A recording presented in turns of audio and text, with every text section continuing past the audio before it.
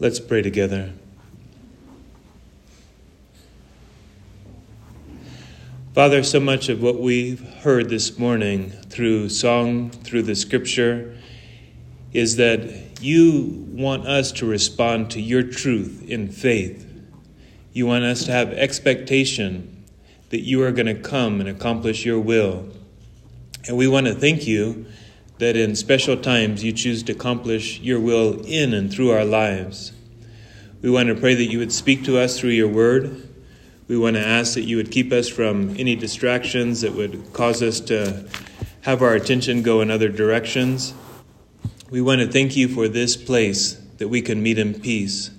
And we do want to ask again on behalf of the nation of Israel and the few believers in the Gaza Strip and the believers in Lebanon and a few that remain in Syria. We want to pray for your protection over the believers. We want to pray that you would bring the conflict to an end, even though we know that according to man's understanding, things are going to continue and there will be more and more destruction. But as things crumble, Lord, we pray that people would look up, that they would understand that Jesus is the Messiah, that they would see, whether believer or unbeliever, that you are the only path to salvation, and that they would be those not without hope, but that they would find that you are the hope of the nations. We want to thank you for your truth. We want to thank you for speaking to us through your Holy Spirit. Help us by your Holy Spirit, not only to receive your truth, but to live by it. We commit ourselves to you and we pray in Jesus' name. Amen. I love the concept of being persistent in faith. I've mentioned before that my mom was sick for 19 years. And she was not a negative person. And sometimes we would need to carry her from one room of the house to the other. And she always found something to be positive about. And some of you know that I started scuba diving when I was turning 16. I went on a trip and I came back with pictures, showed them to my mom. I went on another trip, came back, showed pictures to my mom. And then one time I thought, maybe this is hard for her because I'm going and seeing all these beautiful things, hearing the ocean, and she's, stuck in her bedroom, laying on the bed. And I said, Mom, is it hard for you that I go and see these beautiful things and you're here stuck on your bed? And she goes, honey, I'm experiencing them through you. And I thought, what a wonderful mom, that she's not focusing upon her limitations, but that she's able to experience something through her children.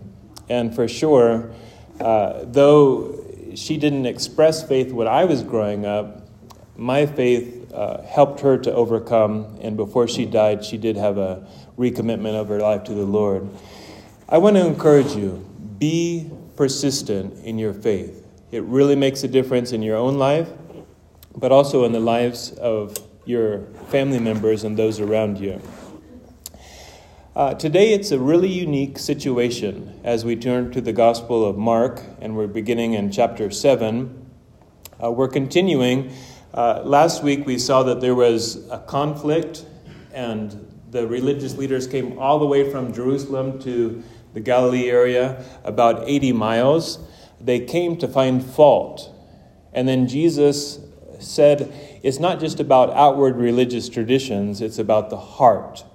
And Jesus challenged them, and he challenged his own disciples. And now, remember, prior to that, Jesus was traveling. He was doing miracles. They distributed the bread, the fish. He fed over 5,000 men, plus the women and children. And it says in that time frame that the disciples had been so busy that oftentimes they didn't even have time to eat. And then we see a little bit of a transition as we enter into verse 24 of Mark's Gospel, chapter 7. Mark, chapter 7, verse 24, it says, from there he arose and went to the region of Tyre and Sidon. Okay? Modern day country, what's the name of the country? It's Lebanon. Okay? So actually, you might start to see in the news the hills of Lebanon. And it's a mountain range between kind of the northwest section of Israel and the southern part of Lebanon. It's a mountain range. So I did the exploration about like what path they would travel, how far it is. It's roughly 50 miles to get from Capernaum up to the area of Tyre and Sidon. We're told earlier in Mark's gospel that people had come, most likely Jewish people had come from that region, as well as from Jerusalem and Judea, to see Jesus, to receive from his teaching, and even to be healed. Now, he travels about 50 miles. So how can we correlate this? If you think about going from here past Woodland Park up to Divide and even a little bit past, that's about 50 miles. Or if you're on the north side of town and you picture where the Air Force Academy is, to get to Littleton, just south of Denver, that's 50 miles. If you put in Google Maps, like how long it would take to walk from the Air Force Academy up to Littleton, guess how long? 18 hours, okay? So, and that's, probably on a well-established path. So most likely, at least 2 days walking. Now it seems that there's some indicators that maybe Jesus invited them to go to have a place of rest. Why? Because that area, there were Jewish people living there, but it was primarily Gentiles. And it says here in verse 24, and he entered a house and wanted no one to know it, but he could not be hidden. I was kind of thinking, what did he say to his disciples, right, to get them excited about a 2-day walk, 50 miles? And I thought, well, James and John, obviously they were fishermen. They left their father with the nets. It probably was a negative influence on the family business, right? Peter and Andrew, also fishermen. Maybe he said, hey, those dried fish that your family has, let's go and sell them where there's a market there in that area. Maybe the other guys stressed from their ministry, hey, let's go up to the Mediterranean Sea. Take a look at the beauty, just have a time of rest. We're not told specifically. We are told in Matthew's gospel that the disciples were with him. And they enter into the house. Maybe it was a connection of family. Maybe it was someone that had come and received from Jesus and said, hey, if you're ever in my town, come. But they enter into a house, and then we see a woman come with them. But Matthew's gospel in chapter 15 gives a few more details, and I'll just briefly read them. It says, he departed, went to the region, and then in verse 22 of Matthew chapter 15, behold, a woman of Canaan came from that region and cried to him, saying, have mercy upon me, O Lord, Son of David. My daughter is severely demon-possessed. So her first words to the Lord is, have mercy on me, O Lord, Son of David. So Son of David is the title of the Messiah, because David was promised to have the Messiah come through his descendants. And the disciples, how did they respond? It says Jesus didn't answer. His disciples came and urged Jesus, send her away, for she cries out after us. He answered and said, I was not sent except to the lost sheep of the house of Israel. Then she came and worshipped him, saying, Lord, help me. Okay, now back in Mark's gospel, we see, right, that he's at the house. She comes, verse 25, for a woman whose young daughter had an unclean spirit heard about him, and she came and fell at his feet. What does that tell you about her, right? She's humble, she's desperate, and also you could probably say she's bold, right? She's not Jewish, and she's coming to the house. We're going to see a little bit of a tension, and you've seen it in other places of the scripture. The Jewish tradition was that Jewish people did not go into the house of Gentiles because the Gentiles were considered to be unclean. They ate unclean food. So that was the existing tradition at the time of Jesus. But she comes, having known about Jesus. her daughter has an unclean spirit, that means a demonic spirit, she came and fell at his feet. Can you picture that? It's a persistence, right? My faith has brought me here. Now I'm going to do whatever I need to have you bring healing to my daughter. It says the woman was a Greek. Some translations say Gentile. It's basically the same in the Jewish mind. A Syrophoenician by birth. So that means that she was born in that area. Phoenicia is actually a narrow strip, and it also is connected in the scripture to the area of Canaan. And some scriptures and some passages call her a Canaanite. It's interesting if you think about all of the things against her in that time, right? First of all, she's a woman. Women did not have the same role in society as they do now. Women had a court in the area of the temple, but they couldn't serve inside of the temple. So there's a restriction that way. She's a Gentile, meaning a Greek, a Gentile. That means that there's also somewhat of a distance because the Jewish religious leaders in that time had a very low perspective and a very low expectation in regards to the Gentiles. Also, a Canaanite. If you go all the way back to Genesis chapter 9 and Noah coming out of the ark with his sons, Canaan gets cursed. And throughout the history of Israel and the Canaanites, there's always this tension. So a woman, a Gentile, and a Canaanite. And it seems like the disciples just don't have any patience. Have you ever been in that situation where you're like, that person is always requesting something, or that person is always annoying me because they're talking about their challenges, talking about their problems. The disciples actually said, send her away. And that's been their attitude more than one time in the ministry of Jesus. Send them away. It says, she came asking him, not for herself, but to cast out the demon out of her daughter.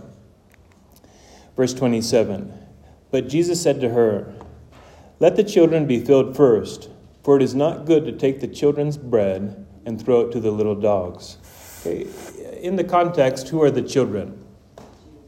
The Jewish people, right? The people living in Israel. And in Matthew's Gospel, in chapter 15, Jesus has this phrase that he says, I was not sent except to the lost sheep of the house of Israel. So how do we understand that? Well, I believe we understand it in this way. It's an issue of order. Why? Because God allowed the Jewish people to receive his truth through the prophets. The prophets wrote down the truth. It's copied by the scribes through the years, and they have an expectation of the coming Messiah. But then we understand from the scripture it's an issue of order. It's not an issue of exclusivity, meaning salvation is not exclusive to the Jewish people. And you might remember a famous verse in Romans chapter 1 that talks about the gospel, and it brings the context. Romans chapter 1, verse 16 and 17, it says, for I am not ashamed of the gospel of Christ, for it is the power of God to salvation for everyone. Can you say amen to that? Amen. The power of God to salvation for everyone who believes, right? That's our point. That's our connection. We have to believe. And then this aspect of order, for the Jew first and also for the Greek. For in it the righteousness of God is revealed from faith to faith, as it is written, the just shall live by faith. And you have to remember, right, God in different times had different plans. He brought the people of Israel out of Egypt. They wander, they start to come in, and we see that it's not exclusive, right? Because Rahab, who is a woman of ill report, she has faith, and what happens? She gets into the family of God and becomes basically like a grandparent in the lineage of David. So it's not exclusivity, it's a matter of order. This is my understanding. So the first focus is bringing the message of salvation to the lost sheep of the house of Israel. But obviously, Jesus is willing to meet the needs. I believe that this phrase, that it's not good to take what is first to the children and give it immediately to the little puppies, that's kind of the word in the Greek, is the little dogs, the little puppies, is actually to get her to have a further confession of her faith. Because what is her response? She didn't turn around, kind of defeated and go home. No, she answered and said to him, "Yes, Lord, yet even the little dogs," picture little puppies, "even the little dogs eat under the table from the children's crumbs." And I kind of thought of this interesting phrase, the crumbs of compassion, right? She's saying, you're compassionate. Even a small little amount of compassion is all that I'm asking for. Could you just give me a crumb of compassion? And sometimes we just need to hold on to the fact that God is compassionate. And as we trust in him, he will bring his answer in his time. What was Jesus' response? Verse 29, he said to her, "For this saying, go your way. The demon has gone out of your daughter." So this could be the connection of Jesus wanting to honor traditions. He didn't go to the house, but he said the word, and it was accomplished. But it also reminds us of his power. And it says, when she had come to her house, she found the demon gone out and her daughter lying on the bed. Can you imagine her happiness, her relief? I don't know if you've ever been in the area of a person who is mentally unstable, or a person who is heavily intoxicated, or under the influence of drugs. It is really hard to know what to do. And when a person is mentally unstable because of demonic activity, it's also a little bit intimidating to see that there is a force of evil at work in that person's life. But let's remember, Jesus simply spoke the word and the situation was solved. Now, in regards to persistence, I like a passage in the Gospel of Luke, chapter 18. I'll read a few verses.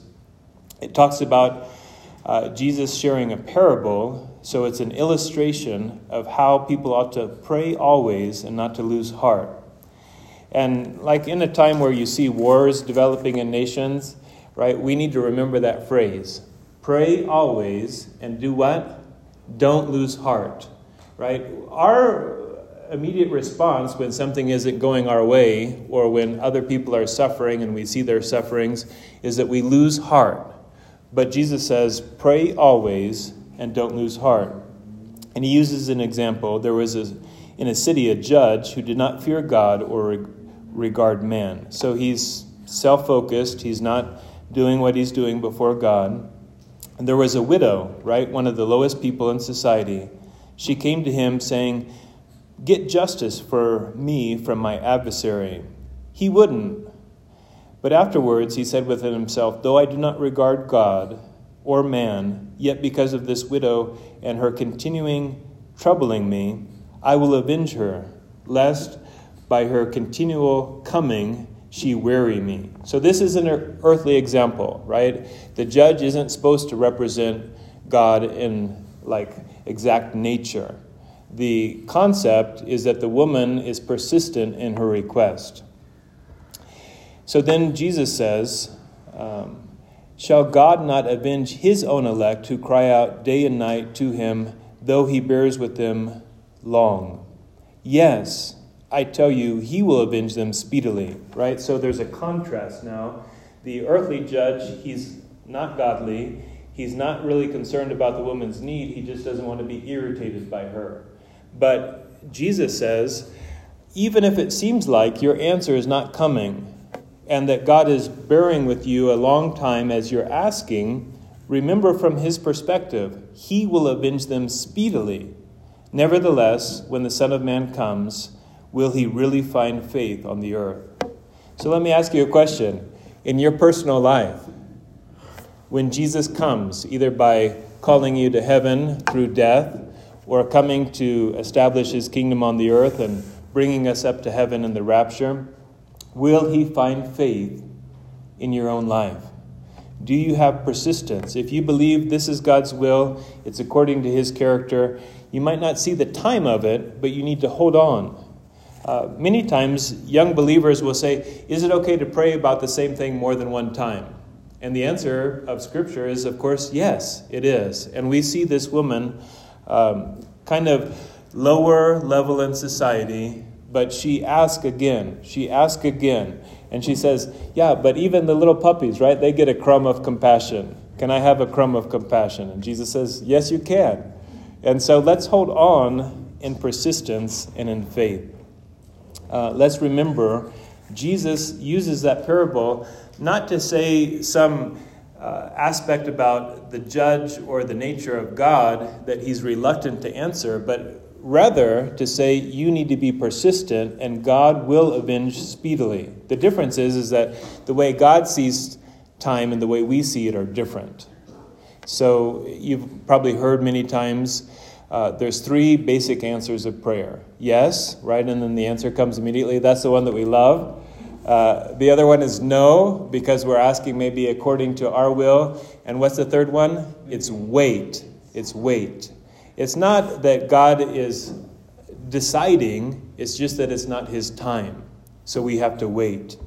And this is what we see in that parable in Luke's Gospel, chapter 18. Now, continuing on, we have some wonderful verses back from Mark chapter 7. And I also want to say, as we think about this, kind of a transition, it says, verse 31, again departing from the region of Tyre and Sidon. Now, I thought about it. Obviously, the scripture doesn't tell us every detail. But consider this. Did Jesus and the disciples just walk 50 miles one way to help one woman? Very possible, right? And was she a woman that the disciples were even trying to push away because she's not our category of people in society? For sure that was the case. But it seems like they walked probably at least 2 days to get there and then 2 days to come back. I'm not sure if they got to have a rest at the seaside or not, but that woman was touched by the Lord. Verse 31, again departing from the region of Tyre and Sidon, he came through the midst of the region of Decapolis. Decapolis means 10 cities, right? We call it a metropolis. That's like a big city. Decapolis means 10 cities, and those cities were primarily cities that were controlled by Romans. The majority of the population was Gentile, not Jewish. So he goes through that region to the Sea of Galilee. Verse 32. When they brought to him one who was deaf and had an impediment in his speech, they begged him to put his hand on him. So here's another person in need, a person that is not able to hear and not able to speak well. Verse 33, he took him aside from the multitude, put his fingers in his ear, and spat and touched his tongue.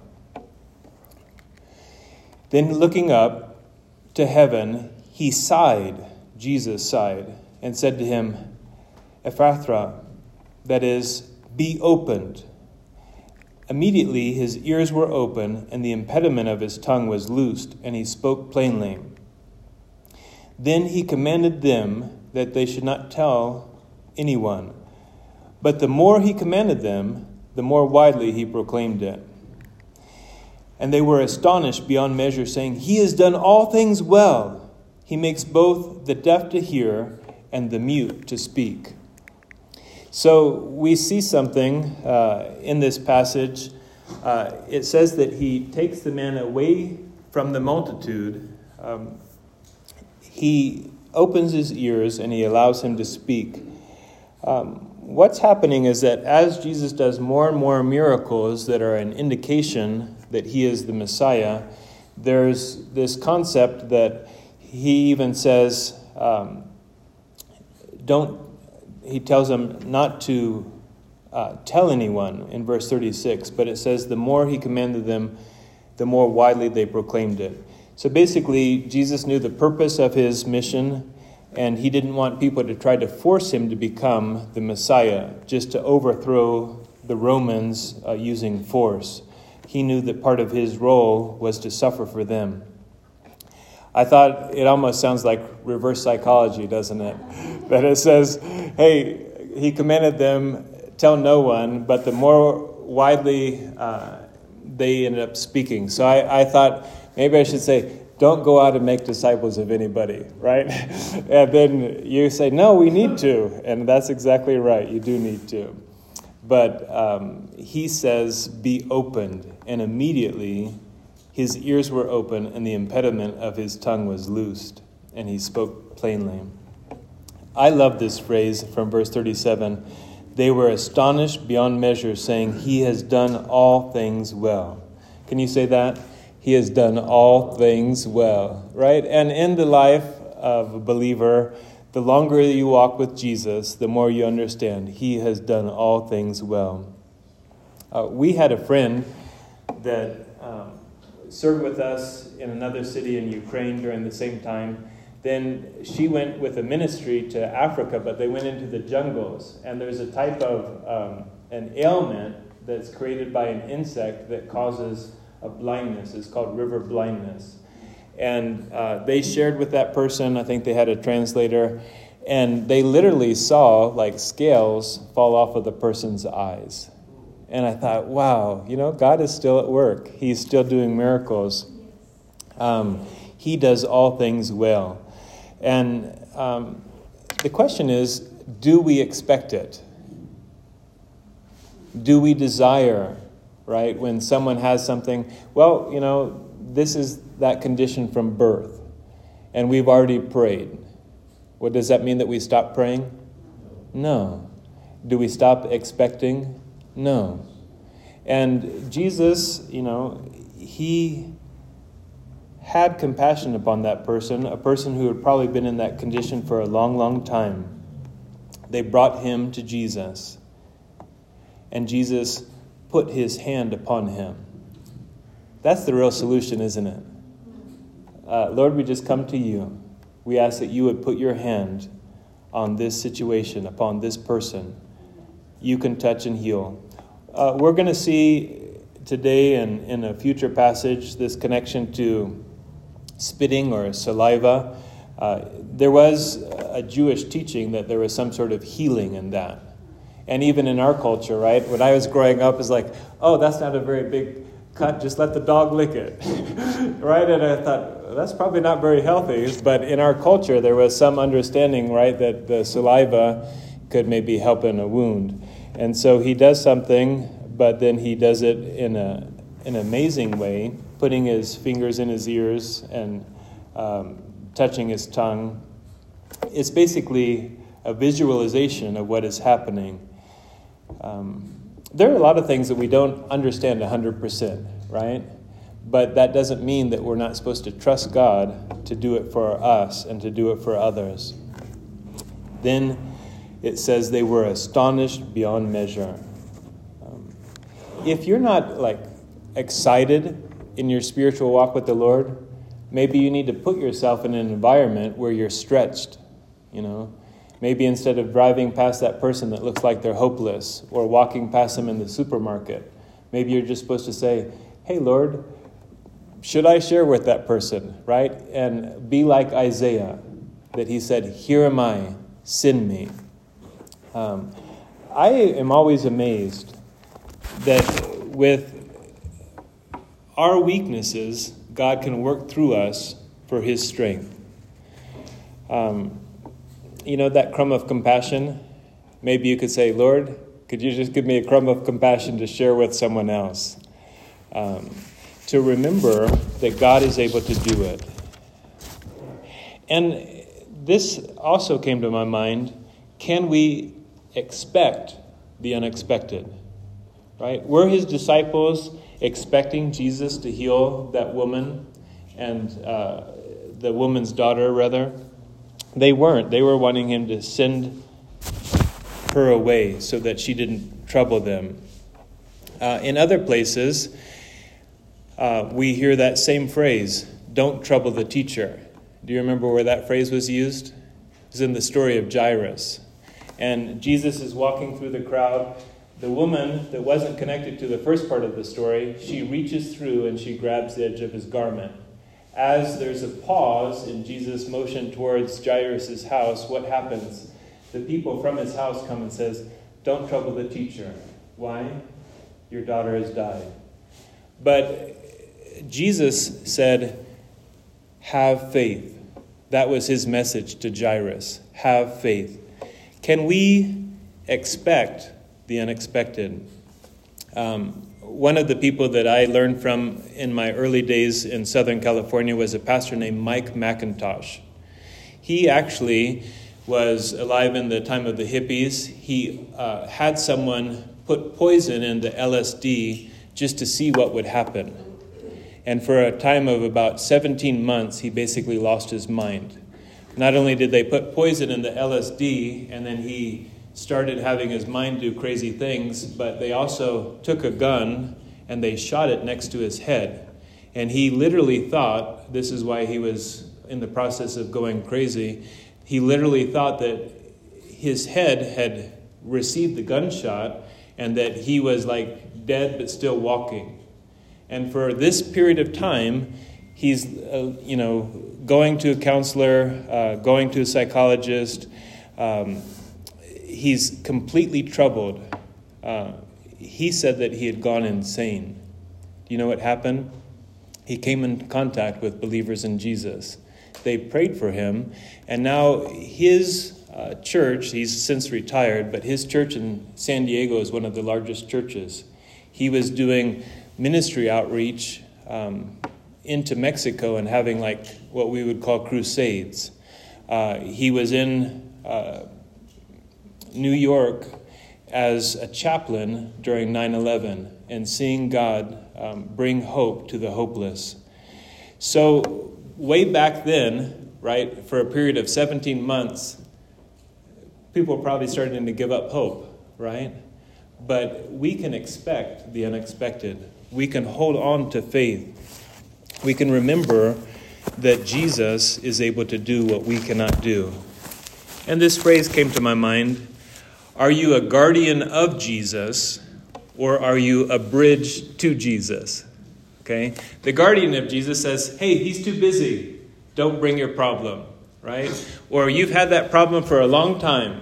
Just kind of stay away. If God didn't answer the first time, I'm a guardian. All right? Are you a guardian of Jesus?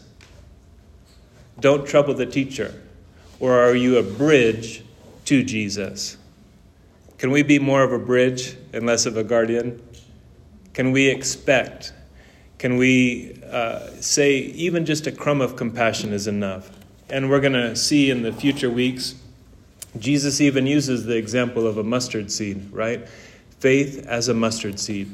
What can it do? It can move a mountain. Let's look to the Lord, and if for some reason your expectation has been low, use this passage of Scripture to say he can do exceedingly abundantly above all that we ask or think. Father, we thank you. Nothing is impossible to you. And we want to thank you that you can do more abundantly than what we ask or think. And for some of us, if we're in the period of waiting for the answer, help us not to give up faith, but to be persistent, to move forward, to know that you want to give compassion. And we want to thank you, Lord, for all the times that you have answered prayer. We believe that as we align ourselves with your will, as we hold on to your nature, that we're going to see you answer again. And we want to give you glory. We want to thank you. We want to recommit ourselves to you. We pray these things in Jesus' name. Amen. If you have the strength, we'll stand and finish in song.